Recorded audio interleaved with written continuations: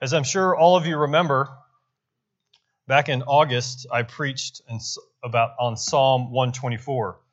I'm sure that you know the topic, the sermon, everything that I said is written down very neatly in your journals.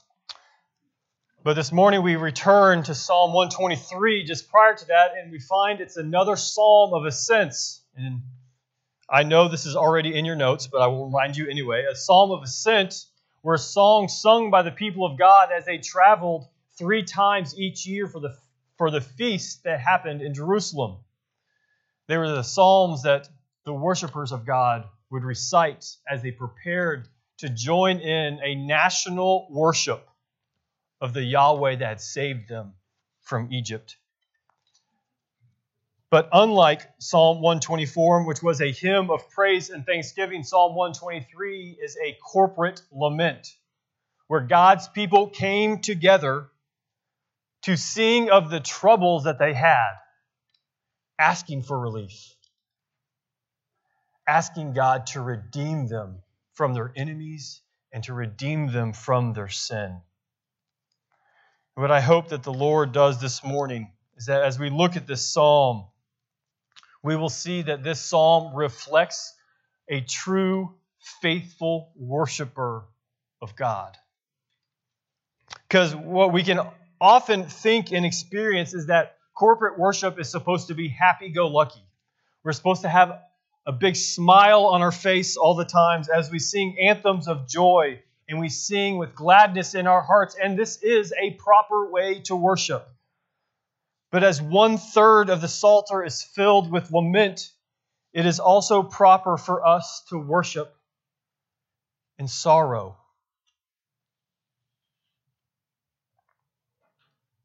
God has taught us properly to face the realities of this life. That life is a struggle and it's difficult.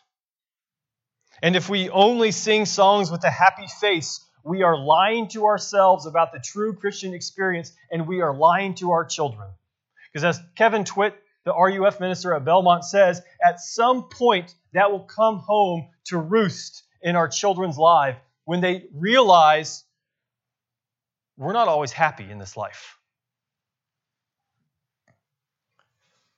And the reality is, this life is hard. This life is difficult. And this is where this psalm lands the true faithful worshiper of God. Have mercy on us. And my hope is that the Spirit of God, by this passage, will restore our faithfulness. Because it is through God's word that we are encouraged, strengthened, and we are assured of the great promises of the covenant that God is with us. Because He has given us His word, I want us to look at just 2 things today. We're going to see the example of faith, and we're going to see the expectations of the faith. The example of the faith. There's 3 times in these first 2 verses that we see the word eyes. And as we read the call to worship, Psalm 121, it says, Lift up my eyes to the hills, from where does my help come from? And yet here in this lament, it's as though the psalmist is saying, we need to gaze even higher because of the current situation that we are in. And this is not a physical look. We are not to, with our eyes, drive down the highway and just gaze up into the sky because we cannot see God. He is a spirit. He is invisible. He does not have parts. But is directing the eyes of our hearts, of our souls, to look unto God. Because He is high and lifted up. And this is only a call for God's people. For the world is blind to what God is doing. They cannot see the spiritual things around them. This is also a personal worship. For it says, to you, which takes this phrase, and I actually like the ESV translation a little bit better here, because the NIV keeps it, and it says, I lift my eyes to you. But the ESV keeps the original translation and puts this prepositional phrase in the emphatic position. It is emphasized, it is to God and God alone that we lift our eyes. And it's personal, because it's to you, I. Your spouse cannot lift your eyes to God for you. Your parents cannot lift your eyes to God for you. You must choose to whom and to what you lift your eyes. For the eyes of a faithful worshiper of God looks unto God because He is faithful to His covenant promises. And this is what biblical faith looks like.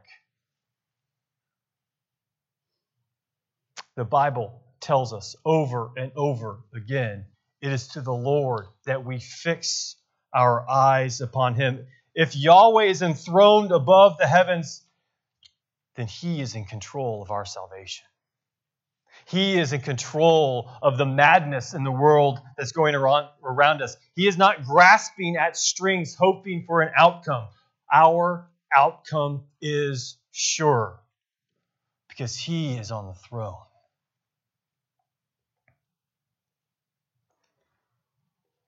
What does it look like for you to lift your eyes up to the Lord? Do these first verses describe your faith?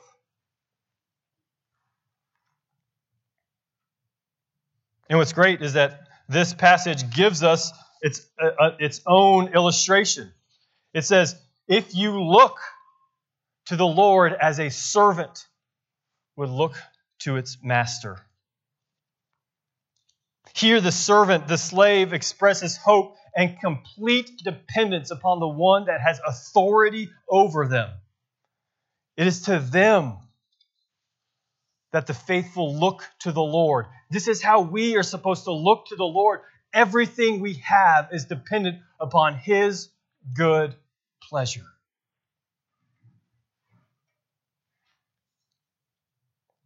And faithfulness is turning to Him and no one else. It is exclusive. It is personal and it is exclusive. And the faithful are not waiting for orders on what to do because they know in the presence of God they are secure. The faithful don't turn away from God and say, because you have not eased my pain, I will go find it another way. The faithful turn to the Lord because they have nowhere else, and they know there is nowhere else for them to go. And this shouldn't surprise us. For when God saved Israel out of Egypt, He said, I am the Lord your God who brought you out of the land of Egypt, out of the house of slavery. You shall have no gods before me. Because faith is exclusive to Yahweh, the God who has redeemed us. There is nowhere else we can go. Our eyes must be fixed upon the Lord.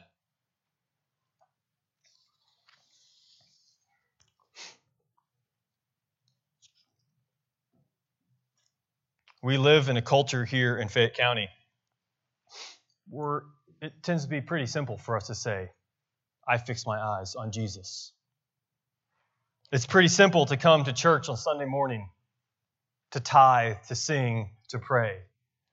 But do we keep our eyes fixed on Jesus on Tuesday afternoon or Friday night? When there's conflict within our families, does our faithfulness come through and we turn our eyes upon the Lord? When our children are sick or in trouble, do we turn our eyes to the Lord who is enthroned upon the heavens?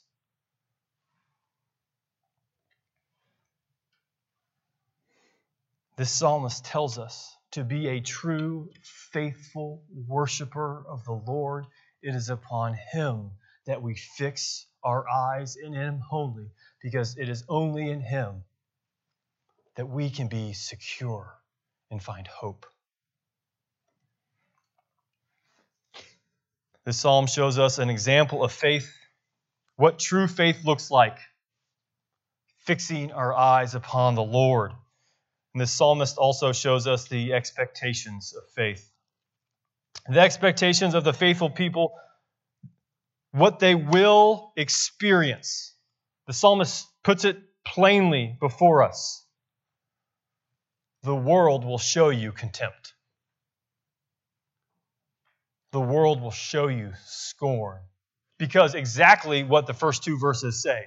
Because you are exclusively loyal to the Lord.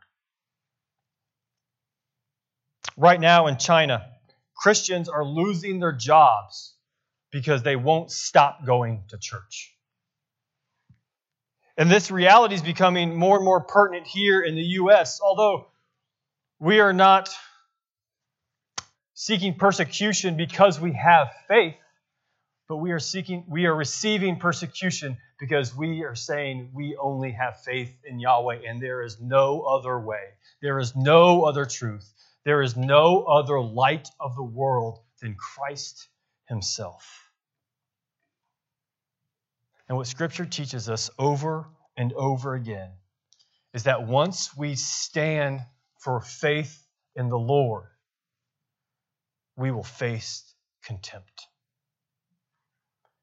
anger, hatred, springing forth through unrighteousness. There will be trials in your life if you stand in faith to the Lord. There will be tests. There will be naysayers. There will be people who make fun of you, and there will be people who set out to oppose you and humiliate you for standing for the faith of the Lord. And what does the psalmist tell us? Fix your eyes upon the Lord.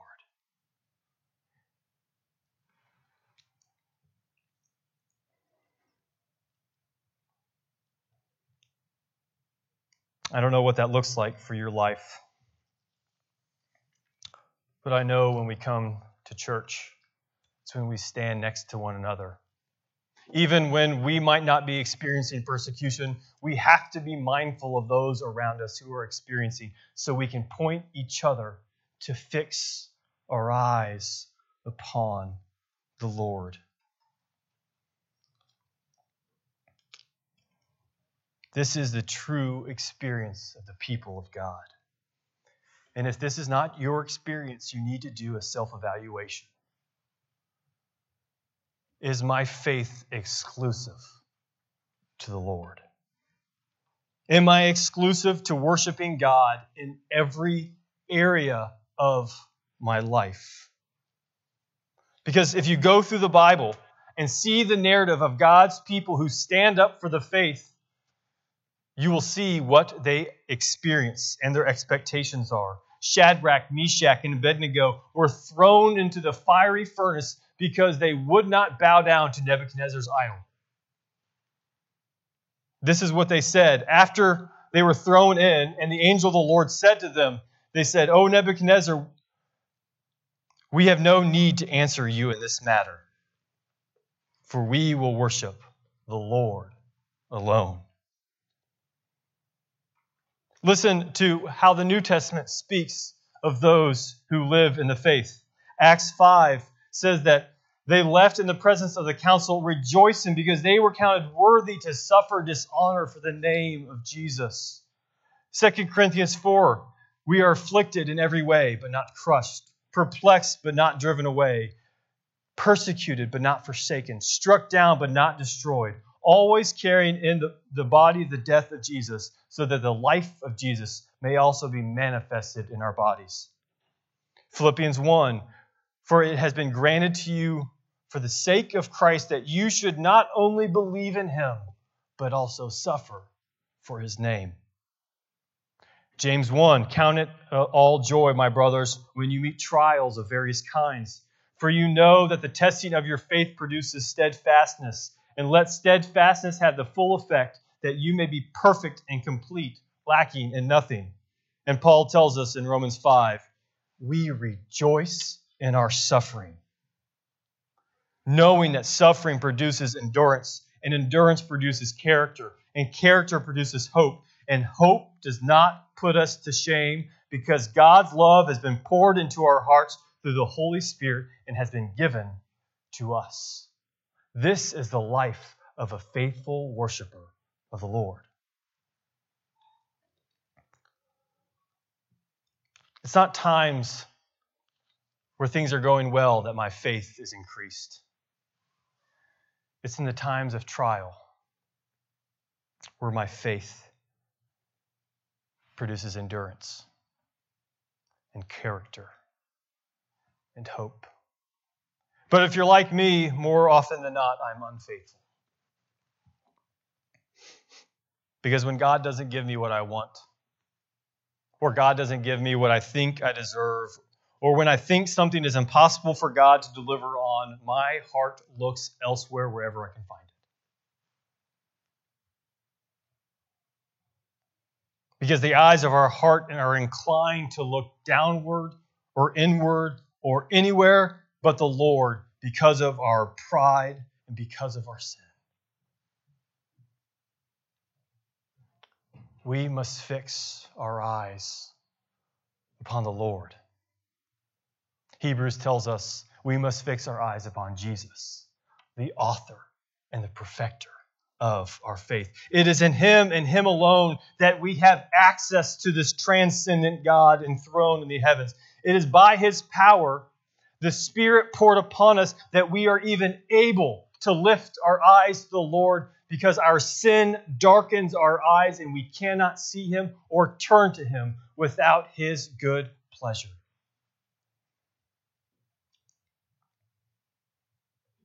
It is in Jesus that we are protected and provided for.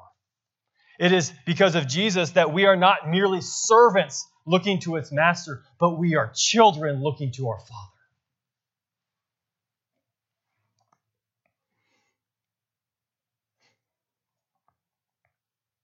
It is from Him we find our help in our times of need. It is in Him we find mercy. Because as the psalm tells us, the people of God are in despair. They fix their eyes upon Jesus and they ask Him for mercy. And it's interesting, isn't it? Most psalms at the very end gives a glimpse of hope. Most psalms end with a triumphant praise or doxology of how great God has saved them. But Psalm 123 just makes you sit and think, Lord, have mercy upon us. And there is no answer.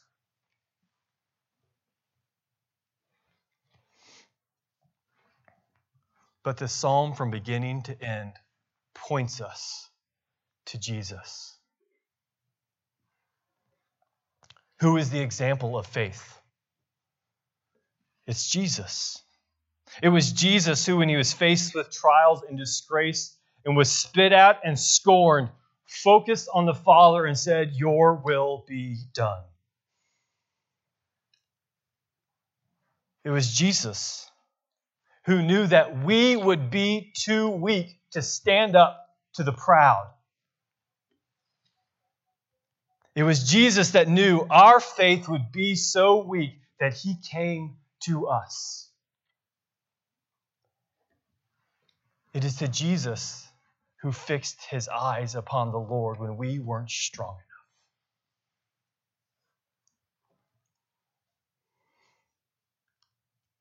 It is Jesus who is the faithful one. It is to Him that we have hope. And it's also in Jesus that God has shown us mercy, because our end is secure. Even when this life is hard, we fix our eyes upon Jesus, because the day of redemption is coming. He is the answer to this prayer. Jesus is the answer to this psalm.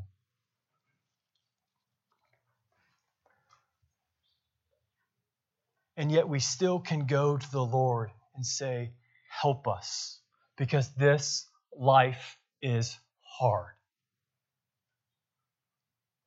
And you're lying to yourself if you don't think so.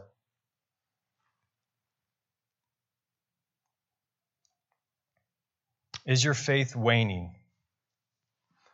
Where do you fix your eyes? Jesus is the faithful one. Are you lonely or depressed? Are you financially insecure? Are you uncertain about your future? Are you experiencing broken relationships? Fix your eyes upon Jesus. Because what the faithful people of God know is true is that He is the faithful one.